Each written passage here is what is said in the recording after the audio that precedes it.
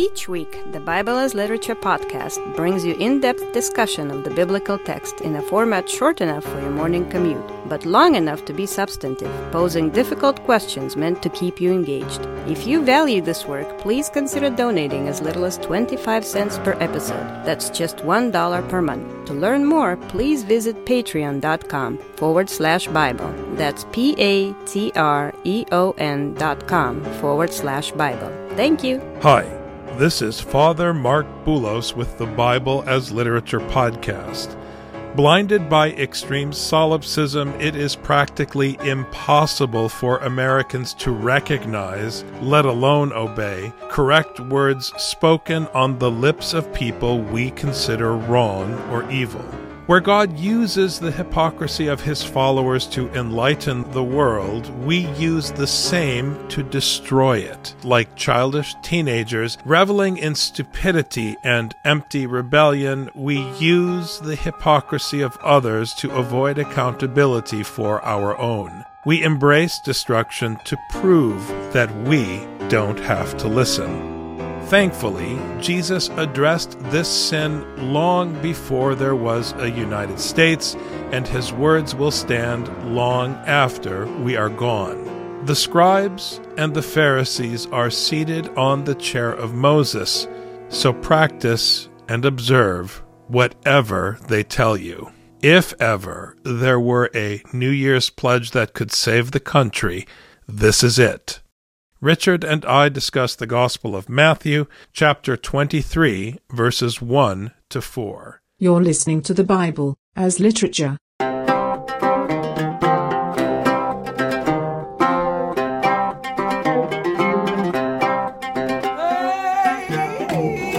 Hi, this is Father Mark Boulos. And this is Dr. Richard Benton. And you are listening to episode 361 of the Bible as Literature podcast. The first impediment to teaching is self-consciousness, as though the teacher is a reference. And that's why we've said again and again, teaching is a job that must be done.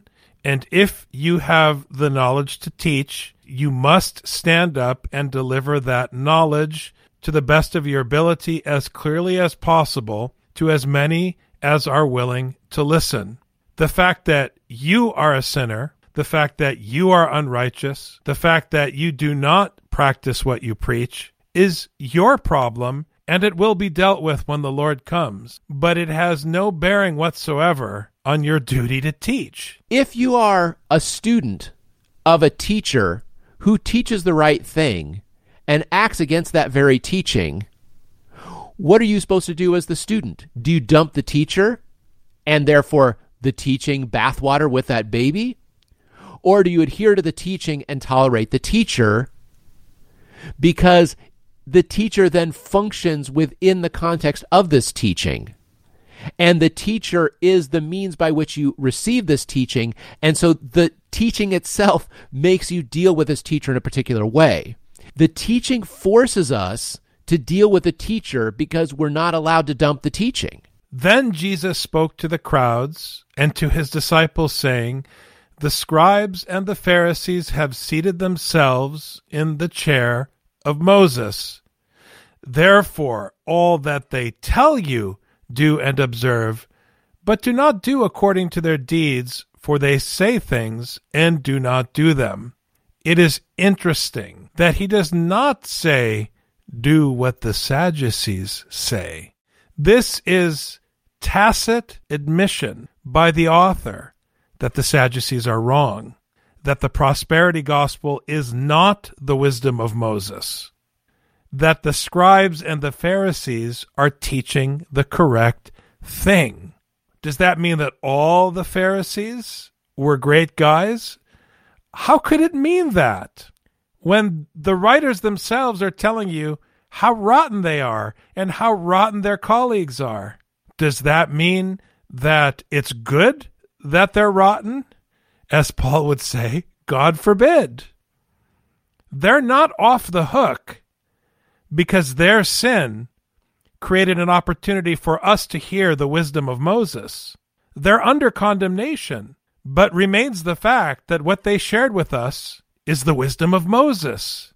So there's a kind of parallel between Israel and the Pharisees in that sense.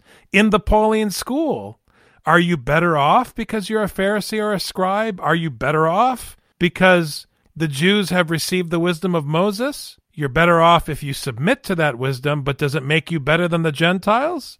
Does it set the Pharisee above everybody else? It's a beautiful text, Rich. You bring out such an important point, Father, that on the one hand, Jesus does not hold up the Sadducees or the Herodians as examples in any way, but holds up the Pharisees and the scribes as examples, not in the way that we think of examples, not do like them, because they sit in Moses' seat, which means two things. One, Moses is our teacher, Rabbeinu, which is what the rabbis would call Moses, our teacher. But secondly, in the Torah, in the first 5 books, he was the ultimate judge on earth, who judged according to this very teaching that he gave the people. And, he got too busy having to adjudicate, so he had to, create more judges and that sort of thing. That happens in the first 5 books. But that is the role of Moses. It's to give the teaching and to adjudicate this. And we talked about this. The Sadducees were teaching that there was no resurrection, that past Deuteronomy, Scripture has less canonical authority. They believe in establishing power on earth, and that's really it. There is no final account. It's a prosperity gospel where if you do correctly on earth, you will receive on earth. If you do incorrectly on earth, you'll receive incorrectly on earth. And therefore, you can tell the morality of people by their station. I mean, it's a kind of caste system where you can see who's blessed by how good their station is. The Sadducees would say then that we don't need a resurrection. The resurrection is not part of the theology. You should listen to us because we're in this position, because God has blessed us. The Pharisees believe in the resurrection, so they believe that there is a final account, but that doesn't mean they're any less self-righteous. What I find really fascinating about these chapters is that Jesus is hitting against each group because of their self-righteousness. On the one hand, he's able to marginalize the Sadducees and all of their prosperity teaching, but on the other hand, after Jesus puts the thumb in the eye of the scribes and the Pharisees, and all of his disciples want to say, "Yeah, go get him, Jesus," then Jesus says, "Do exactly what they tell you to do." That is terrible. It's like if your dad went and chewed out your teacher in front of you and then turned to you and said, "If I ever hear from your teacher that you messed up, it's going to be worse for you." If you were a kid, you'd feel awful if your dad did that. This is what Jesus did, because you're bound anytime. Even a messed up guy like a Pharisee or a scribe who's self-righteous and blah, blah, blah, once they speak Moses' word, you bow, you submit, and you do it. Whether you have to do it while grinding your teeth or not, doesn't matter. You go and you do it. This is the pure genius of the biblical school. Matthew is telling you who is correct in the argument without taking a side. He's still putting everybody down.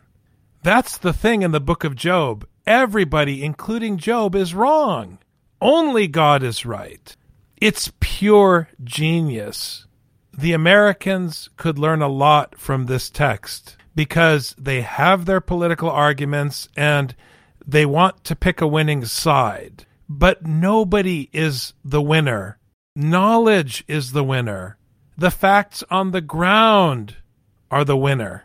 Whatever is there is what wins, not what we think and not any individual or group of people. It is the teaching of God that is at stake, not the ego of the Pharisee.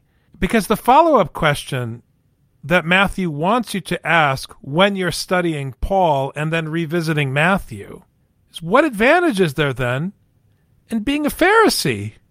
There's a ton of advantage because of the oracles of God, the law of Moses. And if you understand that the law of Moses is the treasure, if you understand that it is the pearl, if you are here for the teaching, then you would look at the Pharisee as one seated in a place of honor in his discreditation.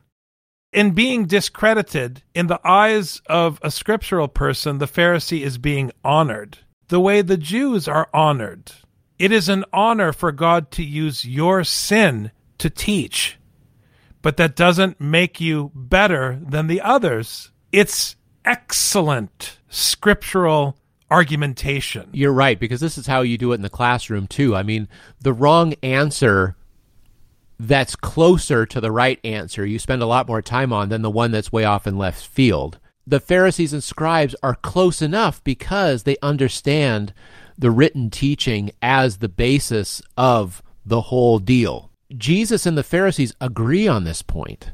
They agree on the function of God's word and the function of the teaching. I mean, these are the scribes, and their job is copying manuscripts, and their job is to be experts in the law and experts in the teaching. That's why Jesus can poke at them and say, have you never read? But don't do like they do, because they don't do what they say you're supposed to do. Lots of people can teach this teaching. They can speak this teaching because it's written. You just have to read it. But to carry it out, even the scribes and the Pharisees are not able to carry it out. And this is the thing. It's even worse than when your dad chews out the teacher. I expect you, son, to act even better than this teacher. It's not enough to be correct. It's not enough for a highly educated East Coast liberal to explain why poor white people are wrong. It's not enough. It doesn't help to call them names and say they're racist. That's the hypocrisy of the Pharisees. Your education is great, and when you speak, we learn. But man, when you actually live your life, I don't see anything admirable. Now, the sin of those who are crying hypocrisy about our politicians and the liberal elite and all of that nonsense and the culture war, their sin is that they are disobeying Matthew. Because if what the person you recognize as a hypocrite says is correct, your first duty is to listen to what they're saying and ignore what they're doing. Because we all know what Jesus is telling us, that they tie up heavy burdens and lay them on men's shoulders, but they themselves are unwilling to move them with so much as a finger. We know they're hypocrites. But the law of Moses is the only path to life and wisdom. So in your desire to rebel against their hypocrisy, are you going to burn down the country? Sometimes we hear a political candidate or figure, and what they're saying is correct, but the way they act and the way they live is terrible. But because they're saying the correct thing, we're okay with that. Sometimes there are people who say awful things, a political candidate who is teaching a deplorable teaching, but occasionally they'll perform actions that look nice or have some kind of symbolic value. It's all a distraction. What tribe they're in, how they act, all this kind of thing. We have to listen to the teaching. And the teaching that they teach, then we measure against Scripture. That's it. Sometimes we say, oh, well, we can have a terrible leader, but God can still use terrible leaders, blah, blah, blah. Of course, God's going to use whatever leader he wants. But as soon as you follow that terrible leader, then there's a problem. So we need to be careful about who we follow, not based on whether they follow their own teaching or not, but based on whether their teaching is correct or not. Paul says, if whatever I say contradicts the gospel, then whatever I say is anathema. If we have a political leader who's saying something correct, then it's out of Scripture. If he says something incorrect, it's not in Scripture. So we can just take a shortcut and just follow what Scripture says, and we don't have to pay as much attention to the politicians. There's a wrong assumption here, by the way, that it's bad to tie heavy burdens on people. That's not what Matthew's saying. Matthew is saying that they tie heavy burdens, but they themselves are lazy. It doesn't mean that the burdens are incorrect. That's, again, the clever scriptural argument. The person above you might be a hypocrite. They might be a rotten person. They might be doing all sorts of terrible things. But if what they tell you to do, even if it's burdensome, if what they tell you to do is correct, you have to do it because it's correct, according to the law of Moses. So it might really bother you as an East Coast liberal when a Republican says something correct about Scripture. It might really irritate you because you think that Republican doesn't care about the poor. That's irrelevant. They may not care about the poor, but if what they said is correct according to Scripture, you're bound by it. It's dislodging your ego and the ego of the teacher from the matter at hand, which is the content of the law of Moses, to which we are invited to submit through the New Testament. Because I know some of you are having a crisis about the law because you can't escape this cockamamie idea about the law and the Spirit. Just forget the Reformation. Just hit undo and hear Scripture. The New Testament is an invitation for all of the nations to submit to the Messiah who rules by the decree of his Father through the law of Moses. You are being gathered on Mount Zion, here in Matthew, to become subject to the law of the kingdom, which is contained in the Pentateuch. I was thinking about this idea that I hear sometimes among Christians when I start talking about the duty that we have as slaves of our Father, of this teaching. They get very nervous because they think of grace as something free, or the kingdom as something free. And I kept thinking back to what we've been reading in Matthew and how the kingdom is like a field, or like a fisherman, or like a shepherd. Now, anyone who tries to convince you that, especially in the ancient world, farming, fishing, or shepherding was somehow easy or free, that your fruit came for free, I mean, it's complete foolishness. So I think that we in the West probably take this a little bit softer when we read about the heavy burdens that they tie on us. And it's not that they tie heavy burdens on us. That's not the problem. The problem is that they don't do anything to move the burden, which makes you self-righteous. That's the problem. If they don't move the burden, it doesn't mean the burden doesn't need to be moved. And it doesn't mean it shouldn't be you who moves it. I mean, I've been on both sides of this in management, where I'm the manager and people think, oh, he doesn't do anything. Why do we have to do all the work? Or I've been doing all the work and I'm like, how come my manager doesn't have to do anything and I have to do all the work? Doesn't matter. Does the work need to be done? Yes. Then why not you? Go do it. Come back when it's done. That's it. Come back when it's done. And whatever you do, please, if you ever have a chance to have coffee with Richard and I, please do not utter disgusting platitudes about leading by example. Because for us, that's your confession that not only do you want to go to hell, but you want to bring everyone with you. So if during that coffee meeting you preach Scripture, we'll be happy just to do what you say, but please don't ask us to do what you do. Thanks very much, Dr. Benton. Thank you, Father. You've just heard the Bible as Literature. Thanks for listening. The Bible as Literature is a production of the Ephesus School Network.